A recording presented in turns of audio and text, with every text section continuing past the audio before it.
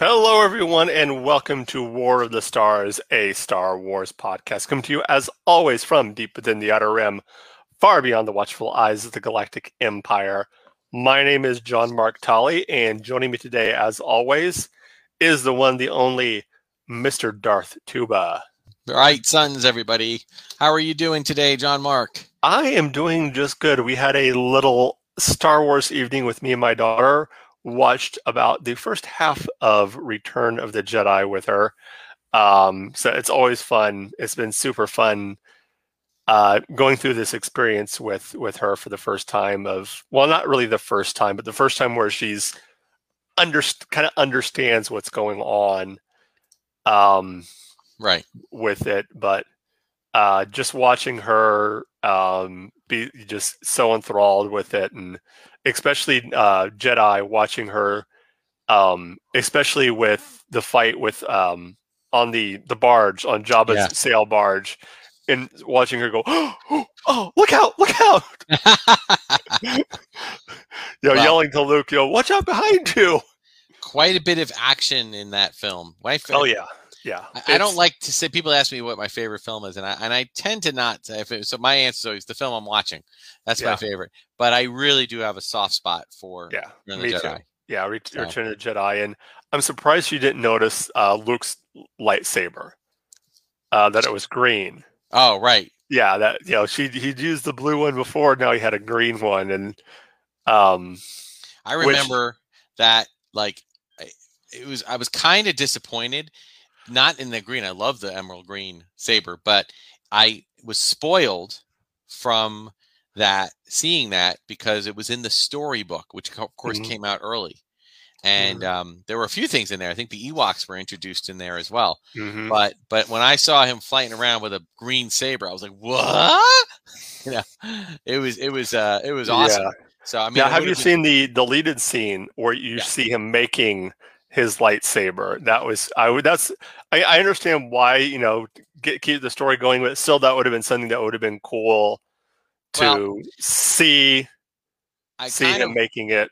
I kind of wish that they put it in like one of the special edition re-releases, as opposed to they pretty much it was a complete scene. It wasn't even like it needed anything else to be done to it. Yeah. So it would have been nice for them to do it. But I guess you really didn't need it. I guess just kind of figuring out as everyone's there's also a scene where you see him on Tatooine getting on his X-wing, boarding his X-wing to fly, like in a sandstorm. Yes. He's getting on. Yeah. The only scene that the Falcon had to be built for, and they ended up not using it. So they built the set for the third movie, but then it ended up. So you never think about it. The Falcon is never actually in the movie. The set. It's only there's a painting, like a backdrop. The matte painting, yeah. Which you can tell, like watching it back, you can tell it's a matte painting. You're like, anyway, we're not redoing a redo of our look at Return of the Jedi. No. As good as that movie was, no, we are continuing our look at the women of Star Wars, this time with the two female members of the Ghost Crew, Hera Syndulla and Sabine Wren. Just an awesome pair, an awesome duo, like a 2-for-1 this week. Yeah, and some really great characters. And it's funny because it when you think about it, these are two characters that a lot of Star Wars fans don't know unless they really dug in deep and gotten into the Rebels, Star Wars Rebels, cartoon series, which I think a lot of people, they use the Clone Wars and or Rebels and now the Bad Batch as kind of a disconnect. They say, well, I just follow the movies. I don't want to see what's going on there. And which if anybody's listening that kind of falls into that camp, I strongly suggest you give Star Wars, Clone Wars, and Rebels a chance. And Rebels, it's a little bit, I would say, just talk a little bit about Rebels itself. I think it was a little bit on, I don't want to say lesser budget, but the quality of animation. Yeah. You could tell. Well, it was a different style of animation even than it wasn't necessarily 2D, but it wasn't like the full didn't seem like it was the full 3D that Clone Wars was. Right. But Um, and you could use that as an excuse to not get into it. If you watch the first few minutes of it, you go, I don't know about this. But yeah. once you start getting involved, getting invested in it and in the characters and and how they relate. And it's also what's also challenging is time frames, timelines in the Star Wars universe can sometimes be confusing. Like they don't clearly state where something is. Yeah. We know that the Clone Wars, for example, took place. We know that they take place between episodes 2 and 3, and it's roughly a 3 or so years time gap. Yeah. But it doesn't really say. Maybe at the very beginning, I forget. But it's about what, 5 years? It takes place about 5 years before. What was that? 5 years before A New Hope. I think the closest they say is when in the episode Empire Day, they mention Ezra's age. I think he was 15 or 16. So it actually might be only 2 or 3 years. Yeah, they say he was like 15 or 16, maybe a little bit younger. Because he said, I was born on Empire Day. Which makes him the same age as Luke. He's the same age as Luke. He was born on Empire Day, and he says something about like 14 or 15 years ago. He was born 14 or 15 years ago on Empire Day. Right. So you kind of got a rough estimate of how old he is. So it's something like 5 years to 3 years before A New Hope. Right. Obviously, it's in the Star Wars universe, in canon universe, they don't have the same dating system that we do with the BBY and ABY, the before Yavin and after Yavin. Yeah. So we don't know like their dating system, but yeah, it's about 3 to 5 years before A New Hope. Right. Okay. So.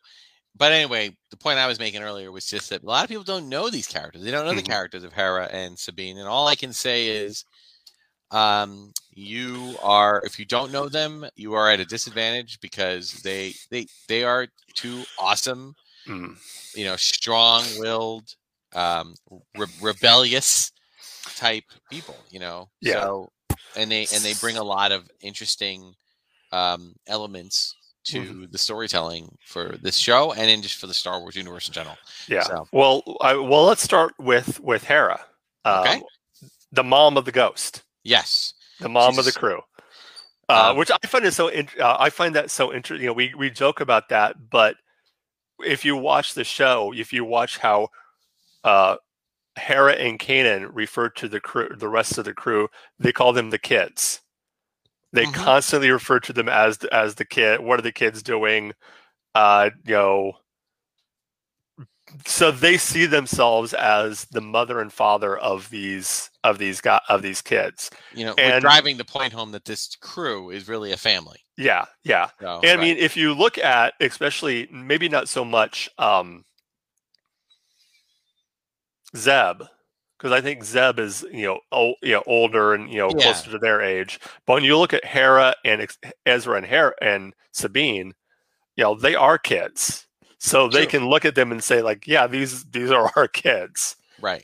No, it's true. Yeah. And Hera definitely took on that motherly role, but not motherly in a sense that she was a nurturer, but she's also a nurturer that can kick some butt and fly a ship and just, she was very, very good at that. And I always thought it was interesting. And if you've seen all the Bad Batch episodes. Mm-hmm. So if we're going to talk like, first appearances in terms of the timeline, since Bad Batch really takes place earlier than Clone Wars, they put her in that film in that series as a child.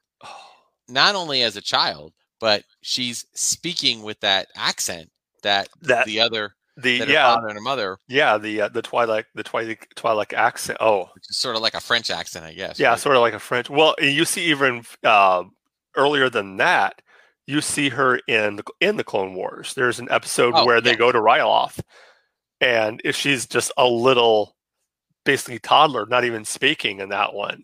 Right. So So her yeah, history bops all over the place with the animation. yeah, Obviously, her main story though is is with Rebels. Yeah, with Rebels, and she the definitely has the that nurturing feeling. I love that there was a romance between hmm her and a former Jedi, yeah, Kane and in it was Kanan. what I like the fact that it was one of those. I mean, so many times when you have these shows, and you have the will they, won't they, eventually it leads to, oh, okay, In this it's case, gonna, they already did, yeah, or sort of. they sort of They did, made but it was unspoken. Like, yeah especially when you get into later seasons, there's that kind of like you just want Kane to just say, just yeah tell her how you feel, just go on, and it's not until the very end that right. that he finally tells her how. Um, but when we talk about Hera, I mean, and you mentioned already that the episode in the Bad Batch where you see her on Ryloth with her family, and but then later on, I mean, we have to talk about her relationship with her dad, Oh yeah, with very Champ Syndulla. estranged a bit, Yeah, little I mean, and complicated. to the point of changing her accent, purposely dropping her accent so she doesn't have any connect. Almost like she's like, I want no connect. I'm breaking off connection with that side of my life. I'm doing this now. It's very, very interesting and very telling about you know how she feels about that. And but still, that was a really good episode. And in the end, they kind of um made amends. Yeah, yeah. Yeah, But I loved how when she gets really mad at her father, the the accent accent comes back. the accent Like comes she back. can't Yeah, control it; it's back. Which yeah. and again, that whole thing. I mean, that whole story. And again, some of it's like I was hoping I could get some time to rewatch that scene, especially or that episode, especially. But I just didn't get a chance to this week. Mhm. But I do remember it, and I do feel like, it's very interesting that the whole Ryloth, um, you know, idea, like the whole or the or is it Ryloth? Is that where she's from? Yeah. Yeah, she's from Yeah. Ryloth. Yeah. And with the whole Twi'lek people, and the Twi'leks were always a very interesting hmm people, They kind of remind me. I'm gonna go off to another franchise. They kind of remind me of the Orion slave girls Yeah. from in that Star Trek. they at first glance they always appeared, as I'm talking the Twi'leks here, they always appear to be dancers, and they always appear hmm to be, when we first see them, they seem to be kind of always in sensual type roles. And then with Hera, we really got to see, well, at least in terms of females, with Hera, we got to see someone who did not go on, totally Oh went yeah. against type, and Yeah. or at least the type that we had used to seeing up until that point. hmm And except for maybe the ones that we saw during the Clone Wars, during the Yeah. attack on Roloff and stuff. But she really broke that mold and just took this character to a whole other direction. Mm. And I'm happy to see that happen, because Yeah. she really did. But she could still be sensual, or she could still be romantic when the situation called Yeah. for it with Yeah. Kanan. So it's not like you have to give up femininity, or you have to give up the romantic side of things. You can Mm. be both. So I applauded that move with the character. We have to give a shout out to Vanessa Marshall. Not Yeah. only did an amazing job with her voice throughout the different series, but also she's an avid Star Wars fan, and very active on social media, very active in conventions, and just does an amazing job. Yeah. And I've said that before. That's always good when the person either doing the character, or either as a live action or even a voice actor, knows these characters and knows this history and is a fan of Hmm. what they're doing. You could say the same thing about Freddie Freddie Prinze Prinze Jr. Jr. Right, as absolutely. Kanan. I Well, mean, amazing job. I mean, I know that I don't know if they did it as much with the Rebels, but I think they did. I mean, Dave Filoni, when he records the voices, he likes to have them all in the room. Hmm. whenever possible. Sometimes it's not possible, but when he can, he likes to have them all in the room. Whereas most animation setups, they just record every voice individually and just edit it all together. Yeah. But in his case, he likes, he just feels like he's getting a better performance, and he is. Why wouldn't he? Why Yeah. wouldn't these actors, who many of them are stage actors and screen actors too, Hmm. why wouldn't they do better? Just responding to each other in the rooms, when they can look at them and actually act, as opposed to just reading lines. So, Yeah. yeah. So Hera has, in the history of Star Wars, has kind of stayed in the background. Whenever they do these prequel type characters that they introduce that we haven't seen before, Hmm. the question always comes up, like, well, did they? As realistic as human beings, we understand that these characters were created after the original trilogy was Right. in the can and Right. released and done. But from a story standpoint and a canon standpoint, the question always comes up. Well, so Hera is this pretty big character. It looks like she founded the Rebel, part of the people that founded the Rebel Alliance. I mean, we were witnessing the foundation of the Rebel Alliance. At Hmm. first, she was just what's the planet that Ezra was on? Yeah, Lothal. Lothal, Lothal. Loth Yeah. Cat, Loth Wolf. Loth cat, Loth Yeah. wolf. Yeah. So he was, the first season took almost entirely on Lothal, and it took place there. And then you start to see, the formings of the Rebel Alliance, and all these cells kind of get together, and we start to see people like Yeah. Bail Organa. We start to see Princess Leia, but a younger Princess Leia. So then you start to wonder, did this character survive? Is this character going to, Hmm. and then we later find out that not only did she survive, but she helped with the fight against the Empire during Return of the Jedi. Speaking of which, Hmm. um, that she was present on Yavin during the Rogue One, mission. Hmm. And could they even call that her name? Chopper was Yeah. present. Chopper was there. You know, Yeah. Well, pretty I cool mean, and stuff. you could also, you can make the not necessarily the excuse. You can say like, well, when you see the movies, you're only seeing one snippet of Right. one aspect of the entire Star Wars galaxy and the entire rebellion. Right. So just because they don't say a character's name doesn't mean that that character wasn't involved somewhere else, or that that they weren't on another mission somewhere.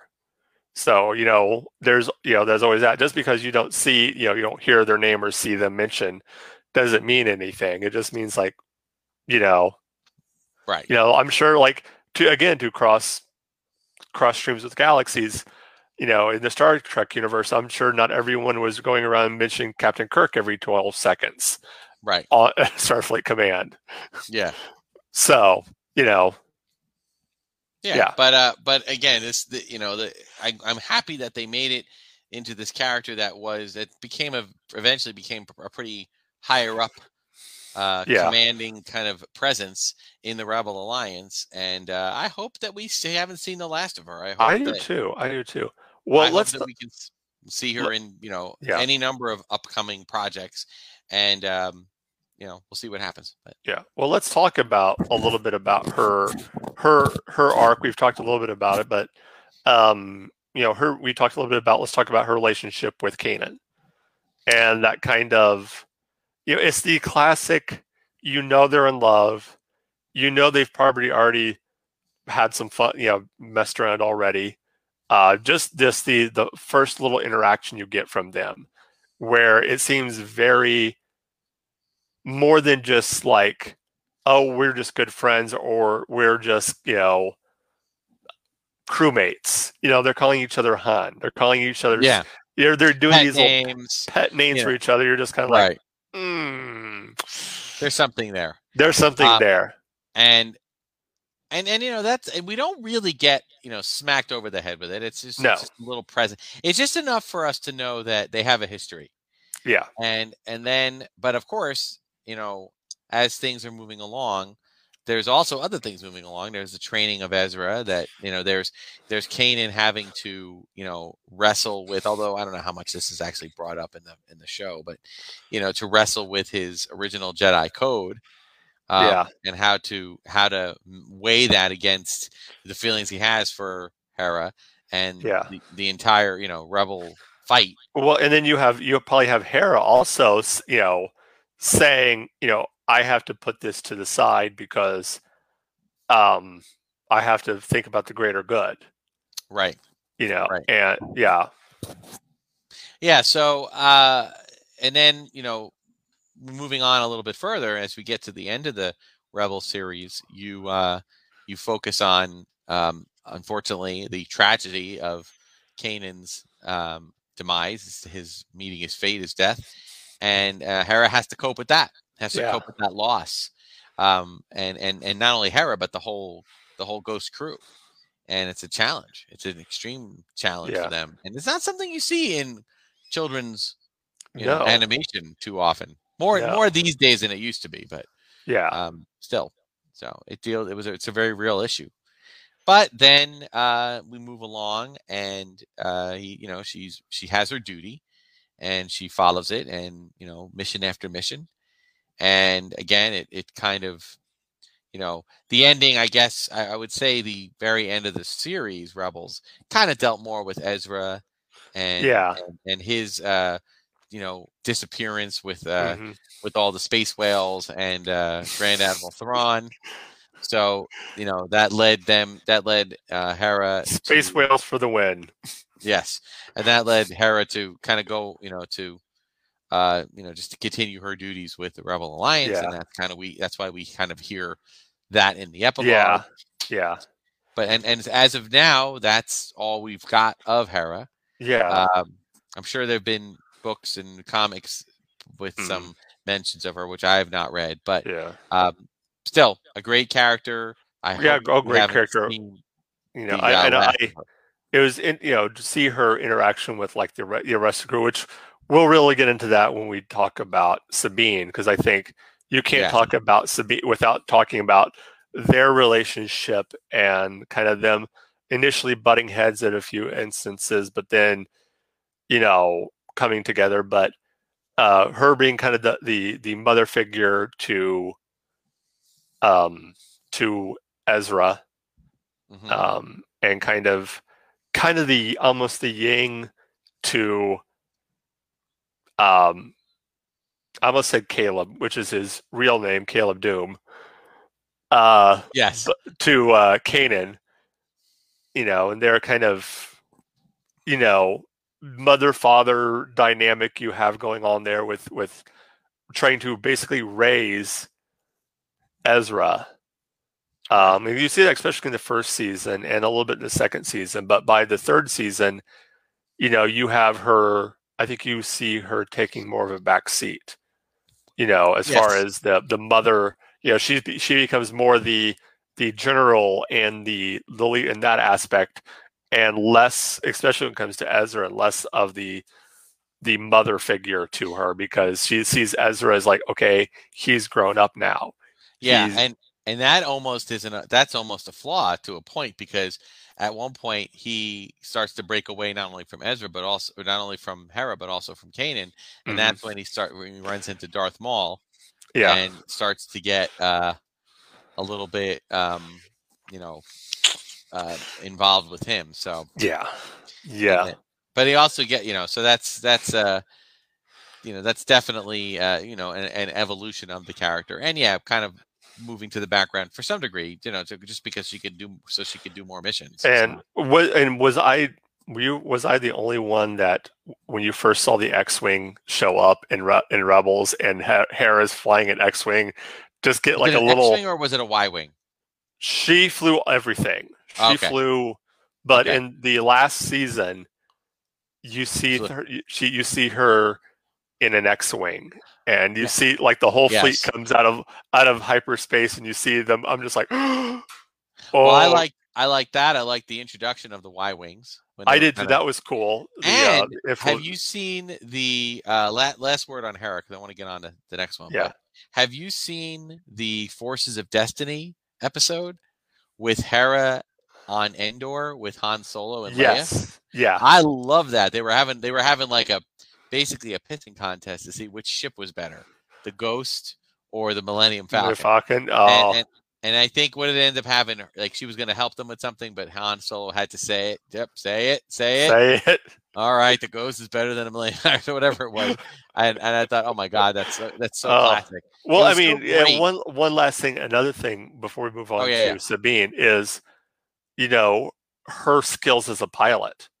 Mm-hmm. I mean, you see that, especially the episode where they test out the B-wing, Mm-hmm. and they show, you know, just how difficult of a craft this is to fly, and they think, oh, there's no way you could do it, and then she's able to fly circles around everyone in the B-wing and this massive ship. But that's another thing is, like, you see that, you get to see just how powerful the B-wing is and just how massive it is as a ship. Oh yeah, absolutely. Yeah.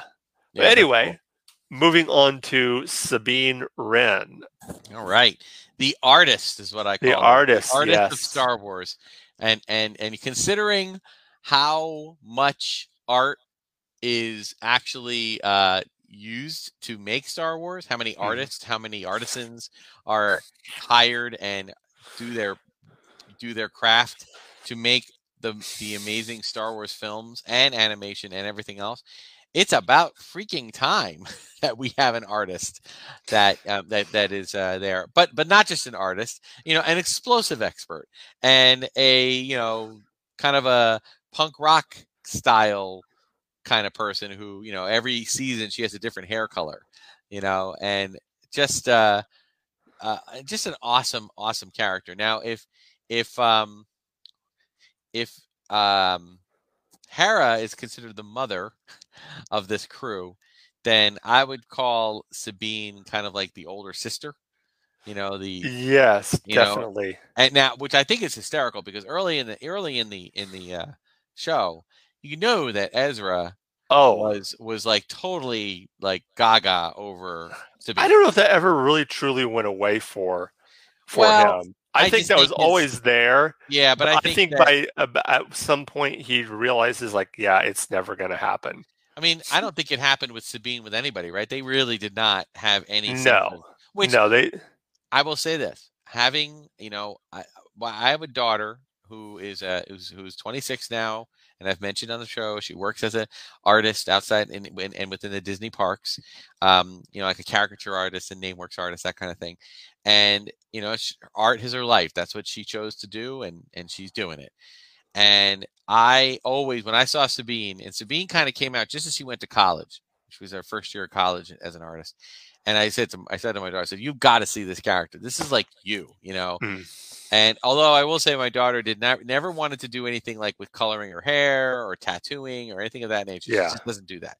She likes her hair very short though, like Sabine. So she cosplayed at her for one thing and stuff, and it was a lot of fun. But I mean, we just, in our family, we very much relate to the character of Sabine in the sense of just being this kind of quirky character that is, you know, sees beauty in the most unusual things and sees detail in the most, you know, beauty in these details, like the beautiful colors of the explosions that she makes when she blows stuff up. You know, I mean, you just got to love it. And it's just what a likable terrorist. Wow. I mean, she really just is. And now, anyway, so yeah, we are extremely big fans of Sabine Wren. Now, relation to Kylo Ren, different spelling.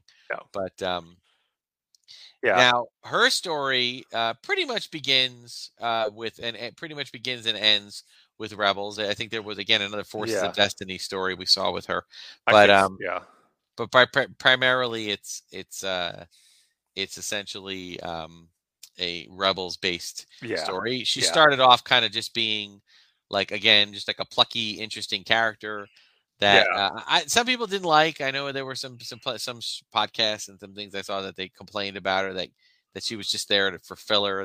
She didn't really do anything. I disagree with that. I think that she served a purpose. She served a role with the crew, and And then they gave her some storyline that I thought was Oh, oh, pretty. I mean, her Mandalorian storyline with the dark Yeah. saber. That was just, We have oh, a dark saber now that people are going crazy over.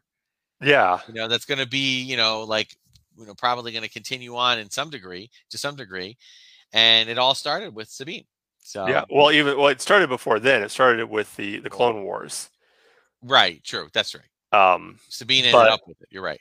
yeah, after Darth Maul ended up with it first. Yeah. It got Uh, passed around a lot. it did, yeah. And then somehow it ended up in Moff Gideon's hand. And I hope we hear that story at some point. Yes, yes. Which I'm hoping we get Sabine in the next season of Mandalorian. That That'd be would nice. be very cool. But I mentioned already, her relationship with Hera, Right. and you see early on that it's not always It's it, like it's a little uh, it can be a little contentious sometimes. I think it's still a parent-child relationship, but parent-older child, Yeah, which where you I'm haven't talking. experienced yet, my friend, but I can Yeah, tell you. the episode I'm talking about is the one where they have to pick up something from the planet, Right.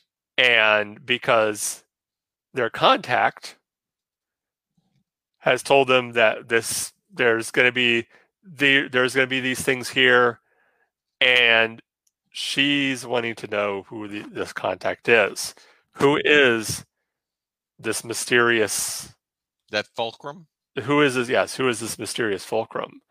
Right. And Hera is basically saying it's need to know. It's Right. on a need to know basis. And then now the question of trust comes up. Yes, question of Right. trust. Don't you trust me? Which, I mean, anybody who has, I'm sure you've dealt with this having older kids. Don't you trust me, Dad? Don't you trust me? Don't you trust? Like, yes, we do trust you. Actually, I will just to divulge a little bit of family history in my Yeah, house. My life and our life with our daughter has a lot of times been role reversal. yeah, Like she was never a drinker, she's never a partier, she never did that kind of thing. She had some friends, she had fun with them, doing her own thing with them, but they just never did any of that stuff. They just never did. yeah. Instead, my wife and I would go out, not to party or anything, but we'd go like to a wedding or we go to an event, and she'd be texting us like, "When are you coming home?" Like, why? Where are you? What's going on? And I'm like, "All right, we're coming. Don't worry." And so then we come in. Do you Uh, have any idea how late it is?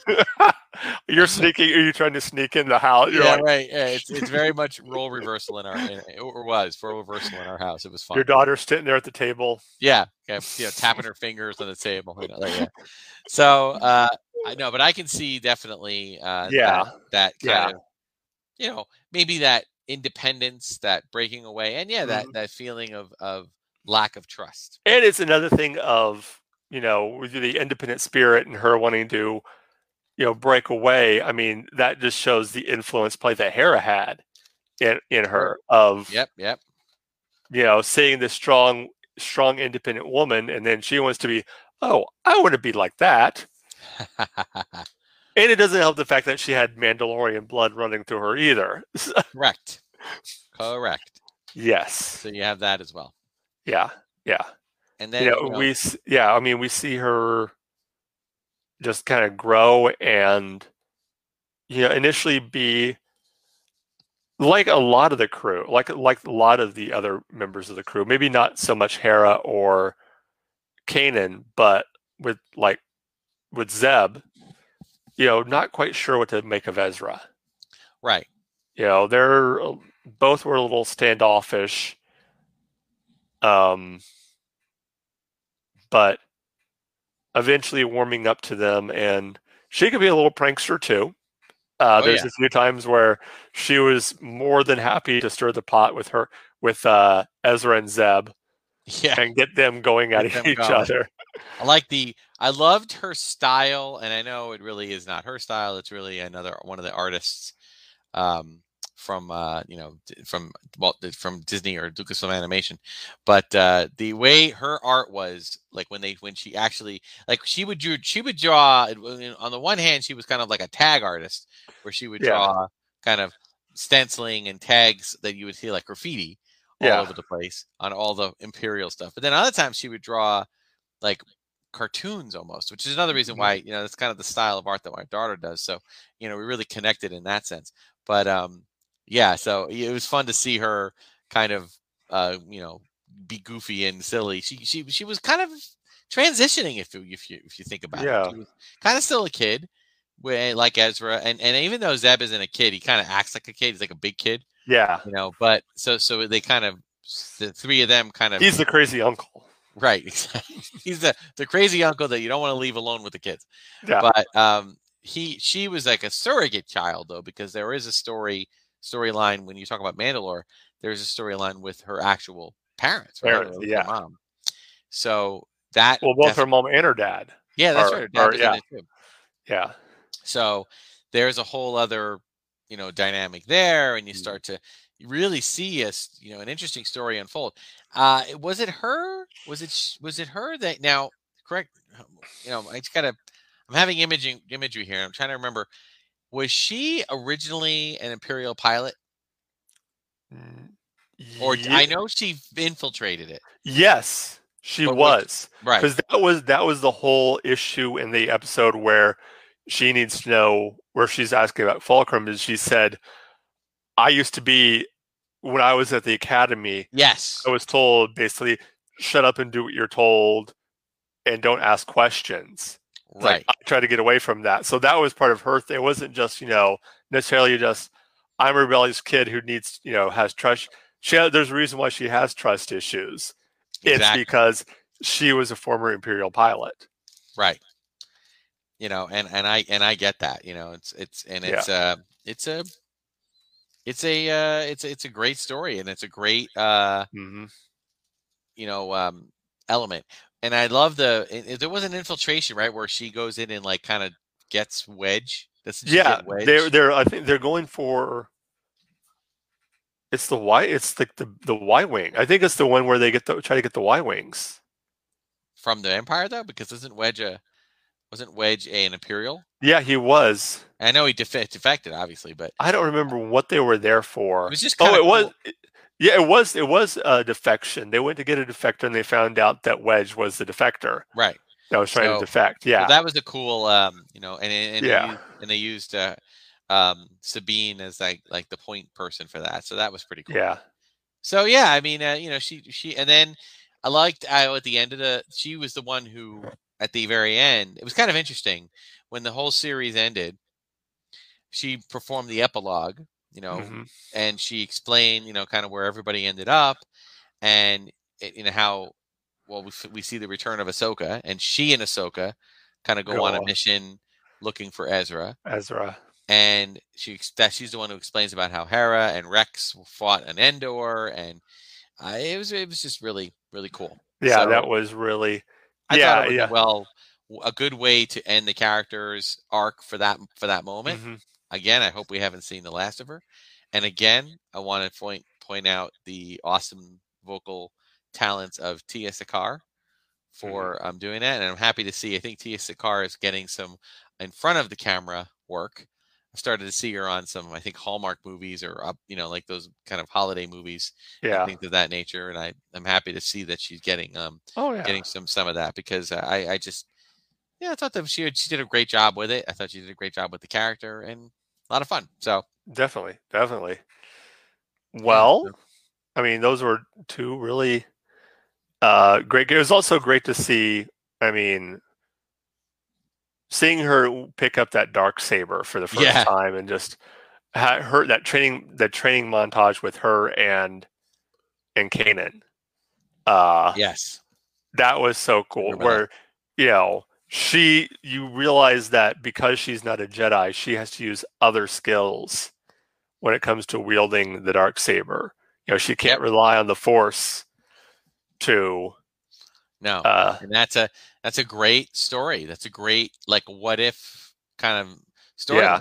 How do you handle that? And how do you handle that kind of a situation? You're training somebody, and the fact that she laid that.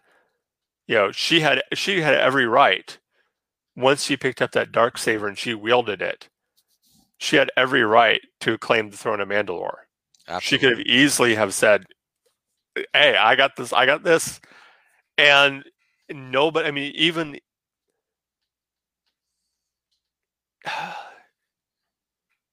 even the other Mandalorians were willing to follow her. Oh, right. Heck, No, absolutely. even not Satine, Bo-Katan. Bo-Katan Yeah. was ready to follow her willingly, but she turned it down and said, "No, I'm not the one to lead.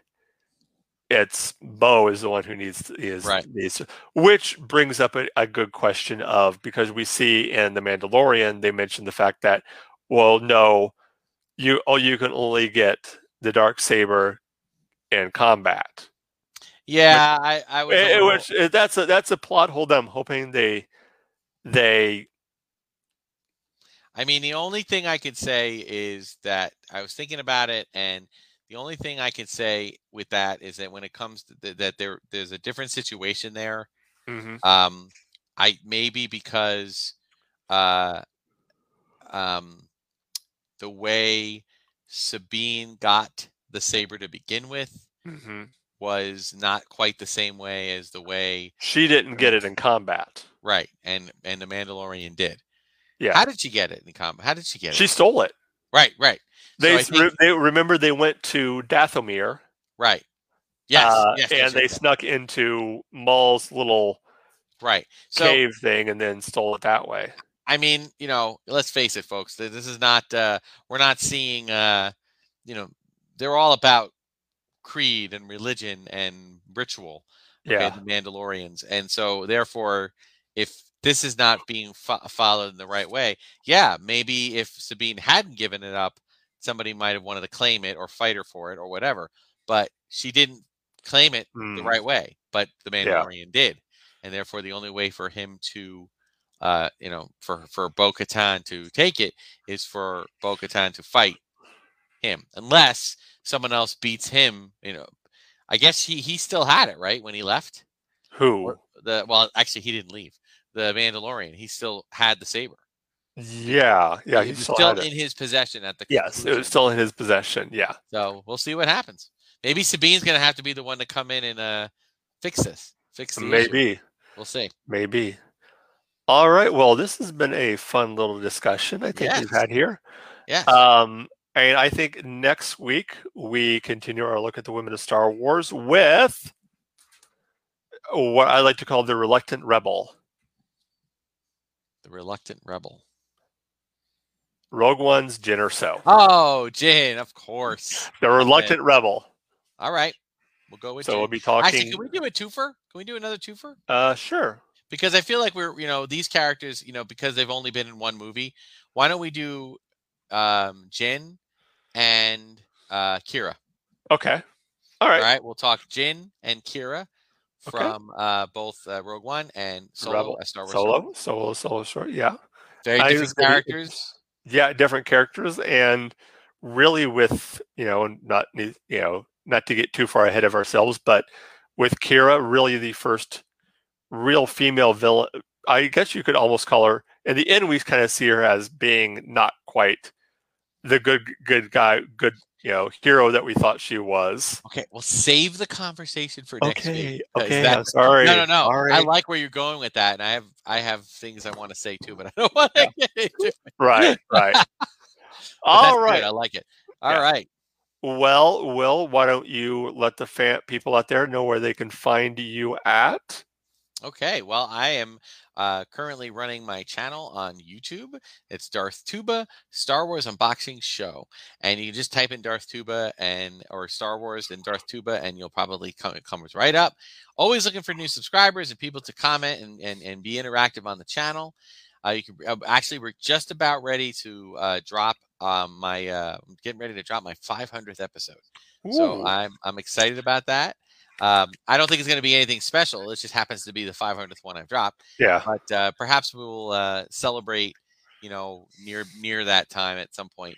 My day job prohibits me from doing too many things, so I kind of film my stuff in advance and then drop it on Sundays and Wednesdays. But you can also reach me at Instagram and Twitter at DarthTuba, as well as check out Darth Tuba Star Wars Unboxing page on Facebook, or email me darthtuba77@gmail.com. Awesome. Awesome. As for us here, you can, of course, email us by emailing warofthestars1@gmail.com. That is one of the best ways to get a hold of us. Also, Twitter. You can get a hold of us on Twitter at warofthestars1. We do a lot of fun stuff there, and so just keep an eye out for all the conversations that we have there. Before we go any further, I have to say that War of the Stars is, of course, part of the Red 5 Network. Go to red5network.com for more information on all of the shows on the Red 5 Network.